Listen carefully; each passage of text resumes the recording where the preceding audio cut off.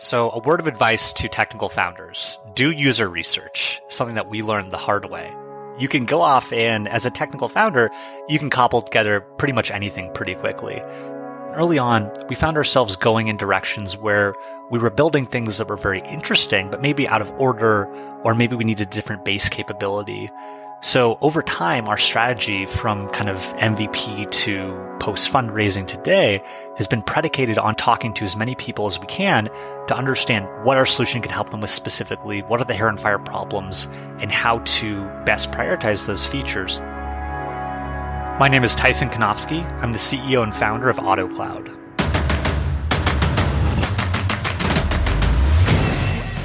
This is Code Story, a podcast bringing you interviews with tech visionaries who share in the critical moments of what it takes to change an industry and build and lead a team that has your back. I'm your host, Noah Lappart, and today how Tyson Kanofsky set out to build the world's best platform to enable you to get your infrastructure to the cloud. All this and more on Code Story.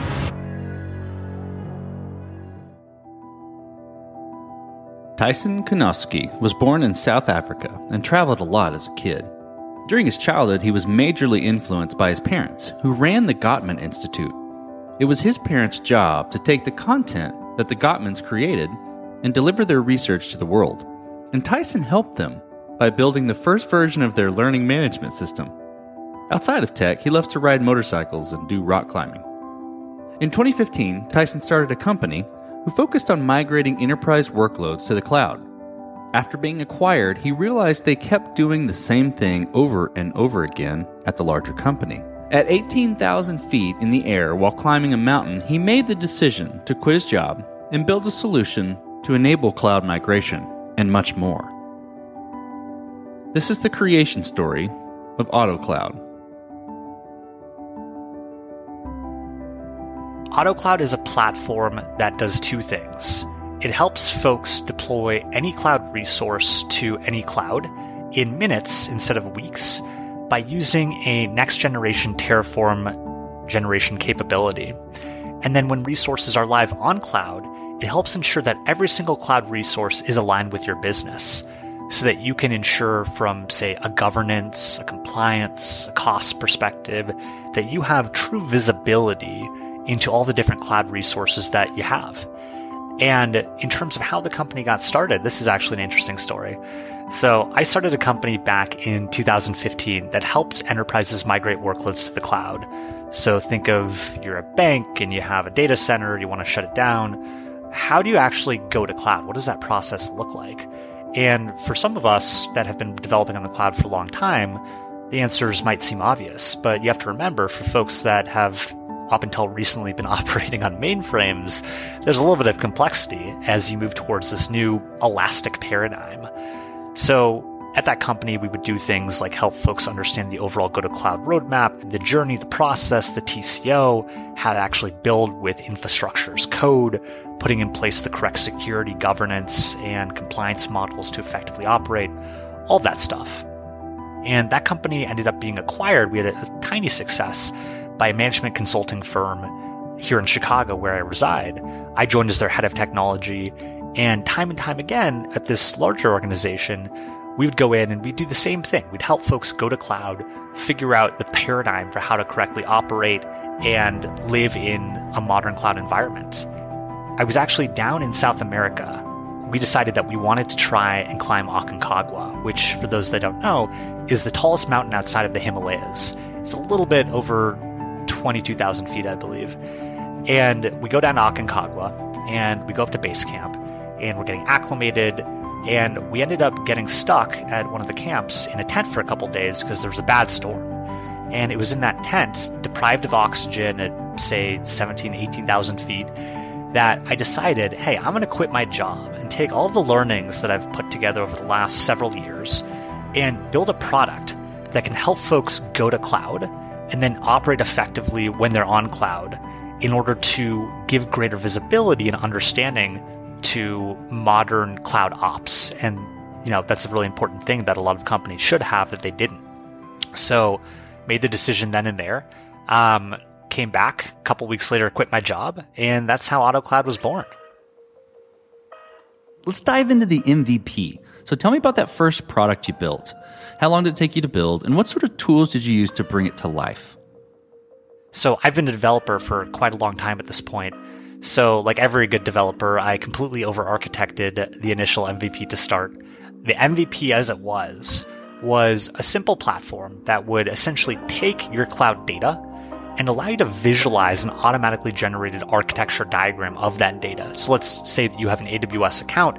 In that AWS account, you have things like S3 buckets, EC2 instances, auto-scaling groups, EIPs, whatever you have. We'd suck all that data in, and we'd essentially allow you to visualize that footprint and understand what you had. This was before we really supported any of the insights around security, compliance, billing. So it's basically just a picture of what you had running, and that was it. And to do that, we used a couple interesting technologies. There's an Amazon product that, lucky for us, is being deprecated called Amazon Sumerian. It was a defunct game engine that was a Swedish company that was purchased in 2016 and rolled into Amazon Web Services. And this made it really easy to build, say, AR, VR, or 3D experiences in the context of Amazon. So we ended up using it, and I'm regretful that we did, and that we didn't use something like a Babylon.js, which is much more open source and easy to use. And that was essentially the visualization component that we used for the first version. On top of that, React front end, TypeScript backend. I love the ORM Prisma, which is the GraphQL ORM. I think they recently did a big round of capital. So those were kind of the core technologies, along with Postgres and AWS to host the thing. So with any MVP, you've got to make certain decisions and trade-offs about, what you're going to build in the beginning, what you're going to take on as technical debt, et cetera, right? And you alluded to some of those at a high level, but I want to dive into some of them. So tell me about those decisions and trade-offs that you had to make and how you coped with them. Any founder, when you're starting off, if you're a technical founder and you can kind of code out the first version, you definitely have a little bit of a leg up because you can bring your idea to life and prove value. But that said, we were still very strapped from a bandwidth perspective. So I think initially the goal was to, hey, let's see if we can accurately represent a cloud environment in a picture. What would that look like? How could we make that happen? And instead of focusing on things which I kind of wish we had done at this point, like insights to start, how much is my cloud costing? Where are the security problems? Are all the same services being deployed from a governance perspective? We focus on that visualization. One of the learnings that we had there was the insights are really important. And I'm thinking if we could go back in time and change something, we probably would have started with our open source components, which is called CloudGraph. It's essentially a universal GraphQL API for AWS, Azure, GCP, and Kubernetes that does sophisticated data processing. It's a CLI tool that allows you to go off, ingest all of your different cloud data, and then have a single place where you can query all of that data and get back the information from it. So I think that by focusing on visualization to start, it made for really good demos. It made for kind of a fundraising process where we had a very visual component to show investors, and there was a lot of interest there. But from a pure usability perspective in those early MVP days, I think it would have been a lot more effective to focus on providing insights to developers so they could actually fix problems. Okay, so then you've got your MVP, right? How did you progress the product from there and mature it? And I think what I'm interested in there, Tyson, is how you built your roadmap, how you decided, okay, now this is the next most important thing to build.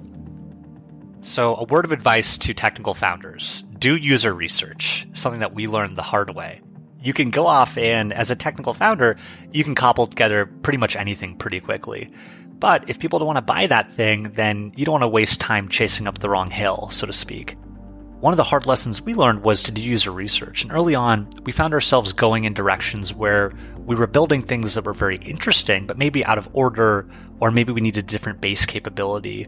So over time, our strategy from kind of MVP to post-fundraising today has been predicated on user research and very effectively or efficiently rather, talking to as many people as we can to understand pain, what our solution could help them with specifically, what are the hair and fire problems, and how to best prioritize those features so that we can get them to market for users to use quickly. So I think that overall it comes down to just talking to people, getting out, reaching out your network. There's a company called SageTap, which I recently learned about. We just did a pilot with them. They offer product market fit as a service to companies that build next generation cloud technologies. Without being too salesy, they basically they introduce you record a pitch, you upload that pitch, you can put a bunch of user research questions together, and then they run that by, say, 10 directors of engineering for Fortune 100 companies, something like that, in order to give you feedback on what is the urgency, is this solving a real problem, do you have budget, who should use this problem, things of that nature. So, we do have a better product market fit today, but we would have very much benefited from using something like that back in the day. Well, let's switch to team. So how did you go about building your team? And what did you look for in those people to indicate that they were the winning horses to join you? Team is such an important thing to get right. I think that if you have folks that maybe aren't a great culture fit or aren't suited to operate well in the context of a startup where there's a lot of uncertainty, it can kind of derail your entire software development lifecycle and make things much, much harder. And fortunately, we got super lucky with our team, starting with our founders. Our founders are Chris Koenig, somebody that is an amazing technical architect and our CTO and head of platform. I've worked with Chris previously for many years. I, in fact, hired him at my first company. We also have Drew Gilliam, who's our COO. Again, I've known Drew for about 10 years. We've started a company together previously. Awesome guy. And then we actually also have my wife and our chief product officer, Evelyn Latour, who has a deep, deep background in user experience, user research, product, and software development. So I think starting with that core, we had a really solid foundation of high-achieving individuals that are really hungry to try to make this product come to life and share our vision with the world. And from there, we made a point to be very picky when it came to hiring. It can be really hard to hire technical folks. We got really lucky early on by hiring somebody that was able to help us build a Argentinian and Mexican-based software delivery team. Everybody that we have on the team, and we have folks in other countries as well, but everybody that we have on the team is just an amazing performer, really excited to work with us building the future of cloud, and everybody just has an amazing attitude. We do have engineers and folks in the United States, but a lot of our development work is with these folks that we have found offshore. That basically consisted of me emailing a ton of people, working with other folks that we had already onboarded to find new people that were interested. But yeah, they've been absolute rock stars to date, and we've tried to form the team around very senior engineers. For our seed round, which is where we're at as a company, we're only hiring folks, and we've only hired folks that are a little bit more experienced, just because what we're doing is pretty complex from a tech perspective, and we need folks that just have a good amount of domain expertise without having to have too much hand-holding. We'll open it up for a little bit less high bar of experience later on, but that's a little bit about team and kind of how we've come to date. We're 18 people, and we'll likely stick at that mark for at least the next 6 to 9 months until we raise our Series A. Well, let's flip to scalability. So, did you build this to scale efficiently from day one, or have you been fighting this as you've grown and gained traction? A little bit of column A, a little bit of column B. So I think the core technical foundation is rather scalable. There's, of course, optimizations that we have to make in regards to dealing with larger cloud footprints. You can run up against, say, API rate limit requests if you're trying to query and get back a result list of 10,000 VMs or EC2 instances. But for the most part, we've done a good job of knowing where our North Star is, where we're going, and ensuring that we're at least building in the right direction. Will there be things that we throw away at Series A? Absolutely.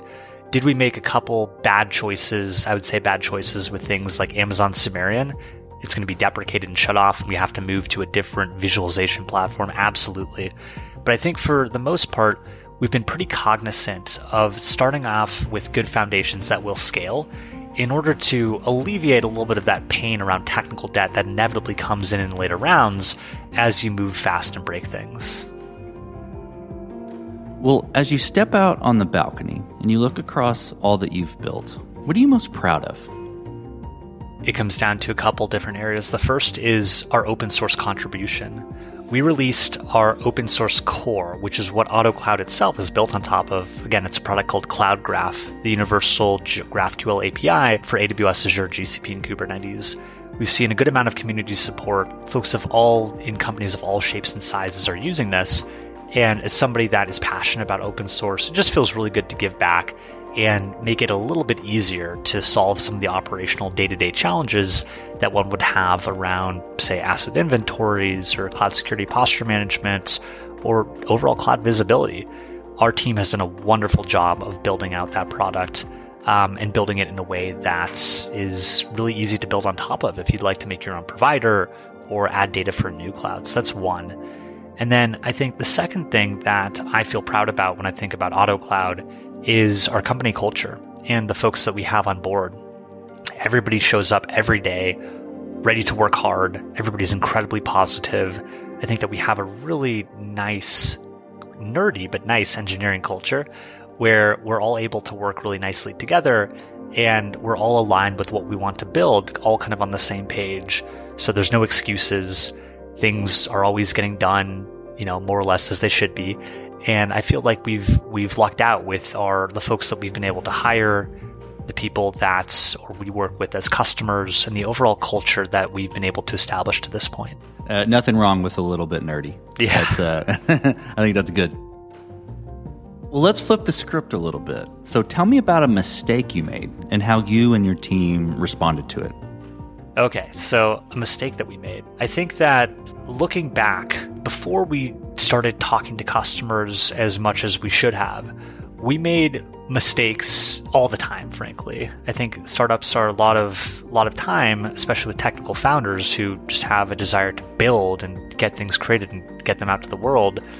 A lot of times, maybe you don't need to build that thing. Maybe there's a different way that you can go about getting value to a customer that doesn't involve custom development work. When we originally started off AutoCloud, we wanted to build a very, very sophisticated Terraform generation system, and we just weren't at the size where that would be really feasible to do, just because it required a ton of development work. We were only 4 founders at the time, and with only 3 of us coding, we spent a lot of time trying to build out those capabilities when we weren't ready. We had kind of a come to Jesus moment, so to speak, when we're like, hey, we don't think we can get this thing done. We don't think that we're going to be able to promise the value or be able to actually deliver the value that we promised to folks. So we decided to go in a slightly alternate direction to start, which focused on more visibility and insights. And we kind of put that capability in the back burner. And then strategically, as we were able to raise more capital, bring on additional staff, and have the ability from a bandwidth perspective to get the features created and done, we re-examined that. And we're now diving back into it head first. But I think that, a lot of startups, you can start building something that either is not going to work, take too much time, isn't the highest possible value that you can immediately create. And you can spend a lot of time doing that and getting stuck, as opposed to focusing on kind of the things that can drive the fastest value to begin with. So I think that would probably be our biggest mistake: prioritization and being able to understand what to do at the right time. That makes sense. Is there any part of that you feel like is hindsight, seeing it a little more clearly? Because it's such a hard thing to order things in the priority, the perfect way, right? Yeah, it is. And I think that the hindsight for me comes down to talking to the right customers. So not just talking to anybody, not just talking to cloud architects, but talking to the people that would be the actual users of your software, and ensuring that you're able to get what they perceive as a solution to their hair on fire problem in your domain to market as quick as possible. The customer, a lot of times, especially in the early stage, knows best, right? They're very experienced. They work at scale. They have very sophisticated flows for how they do things. So I think that the hindsight for me would be a little bit more chatting with folks to understand how we can best bring the right features to market in the right ways. Well, Tyson, what does the future look like for the product in AutoCloud and the team? We're heavily focused on a couple different capabilities at the moment. We're trying to make it really dead simple for anybody to take any cloud workload and get it to AWS, Azure, GCP, and Kubernetes. We think that if you go back to, say, the 90s and the original promise, and even before, the promise of a visual code builder, those are really, really tricky to get right, because ultimately you need to do something that involves a capability that you don't have, and then your code is written in some kind of wonky way, and you're bought into a paradigm, and you might have an escape hatch to be able to add on the thing you need, but it's kind of challenging, it's no fun.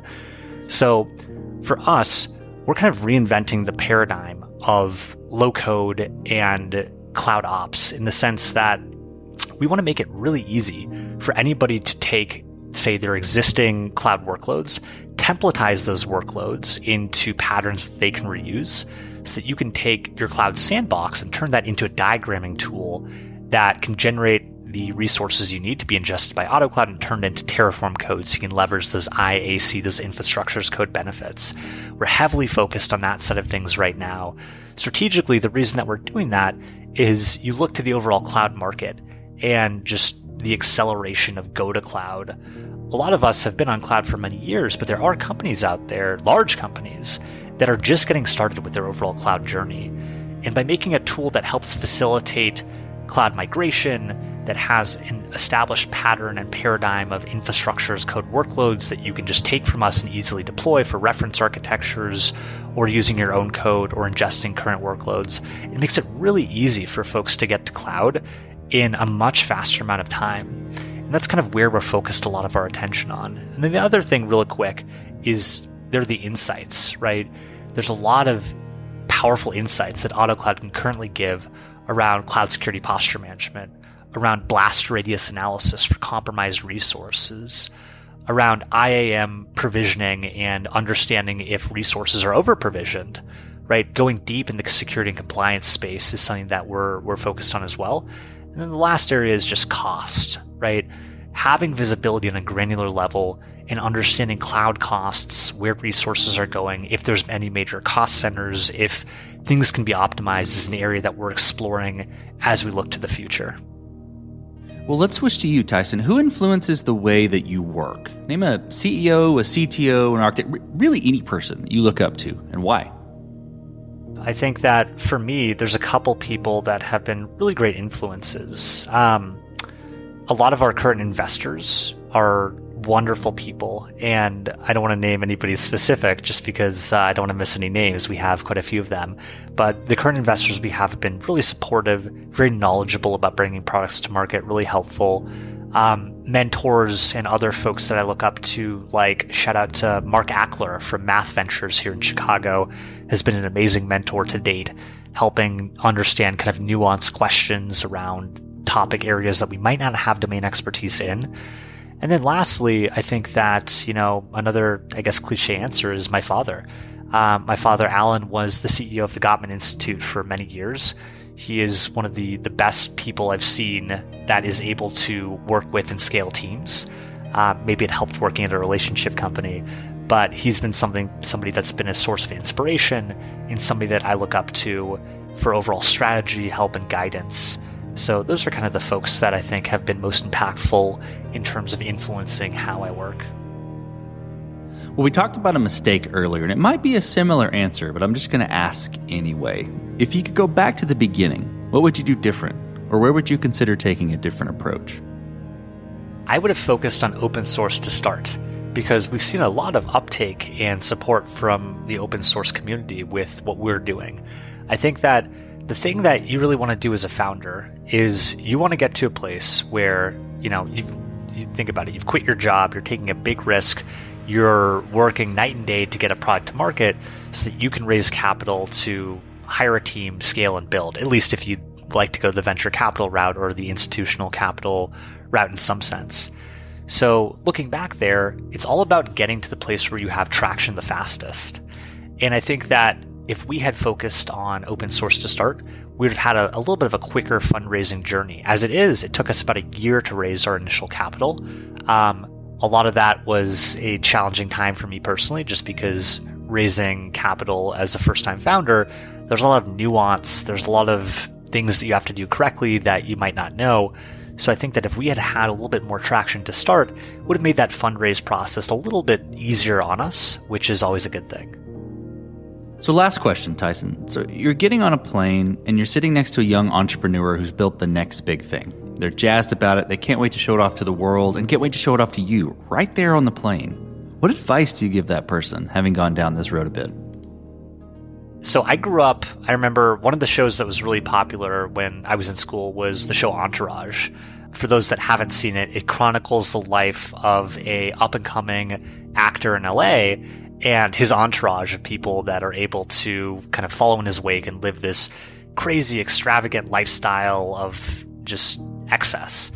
And I think that, looking back to that time, I think that there was kind of a generational mentality of, hey, I want to do something and be the next Mark Zuckerberg and get rich quick and do something that has a really big impact on the world.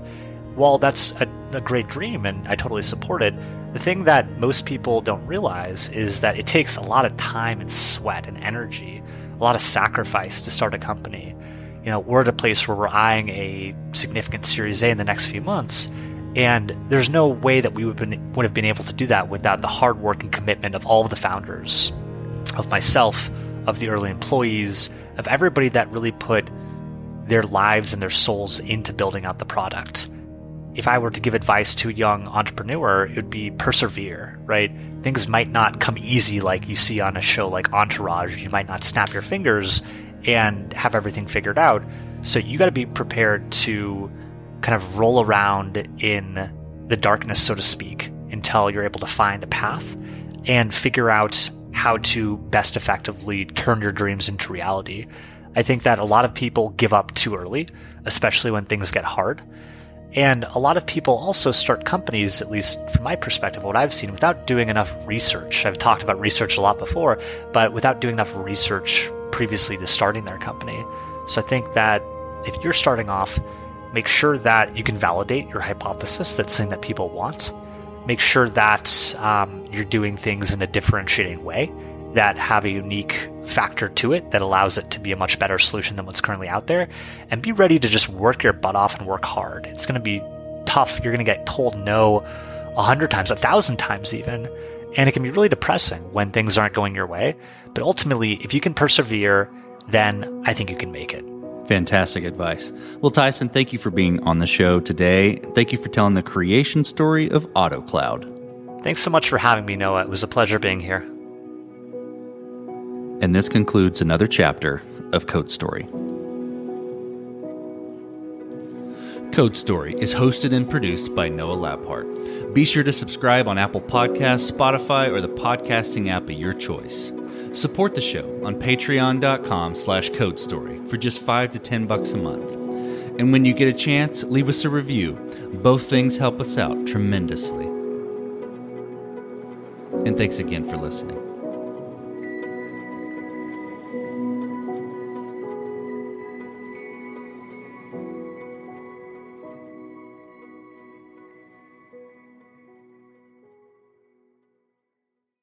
Saving money on exterior wall lights. Now at Menards. Find your style with Patriot Lighting. Exterior lights enhance the look of your home. Choose from over 50 options from Patriot Lighting. Now through May 19th, get $10 instant savings on a single qualifying purchase of $100 or more on in-stock outdoor wall lights. Check out our entire selection of outdoor lights and see the rest of our deals happening now on Menards.com. Save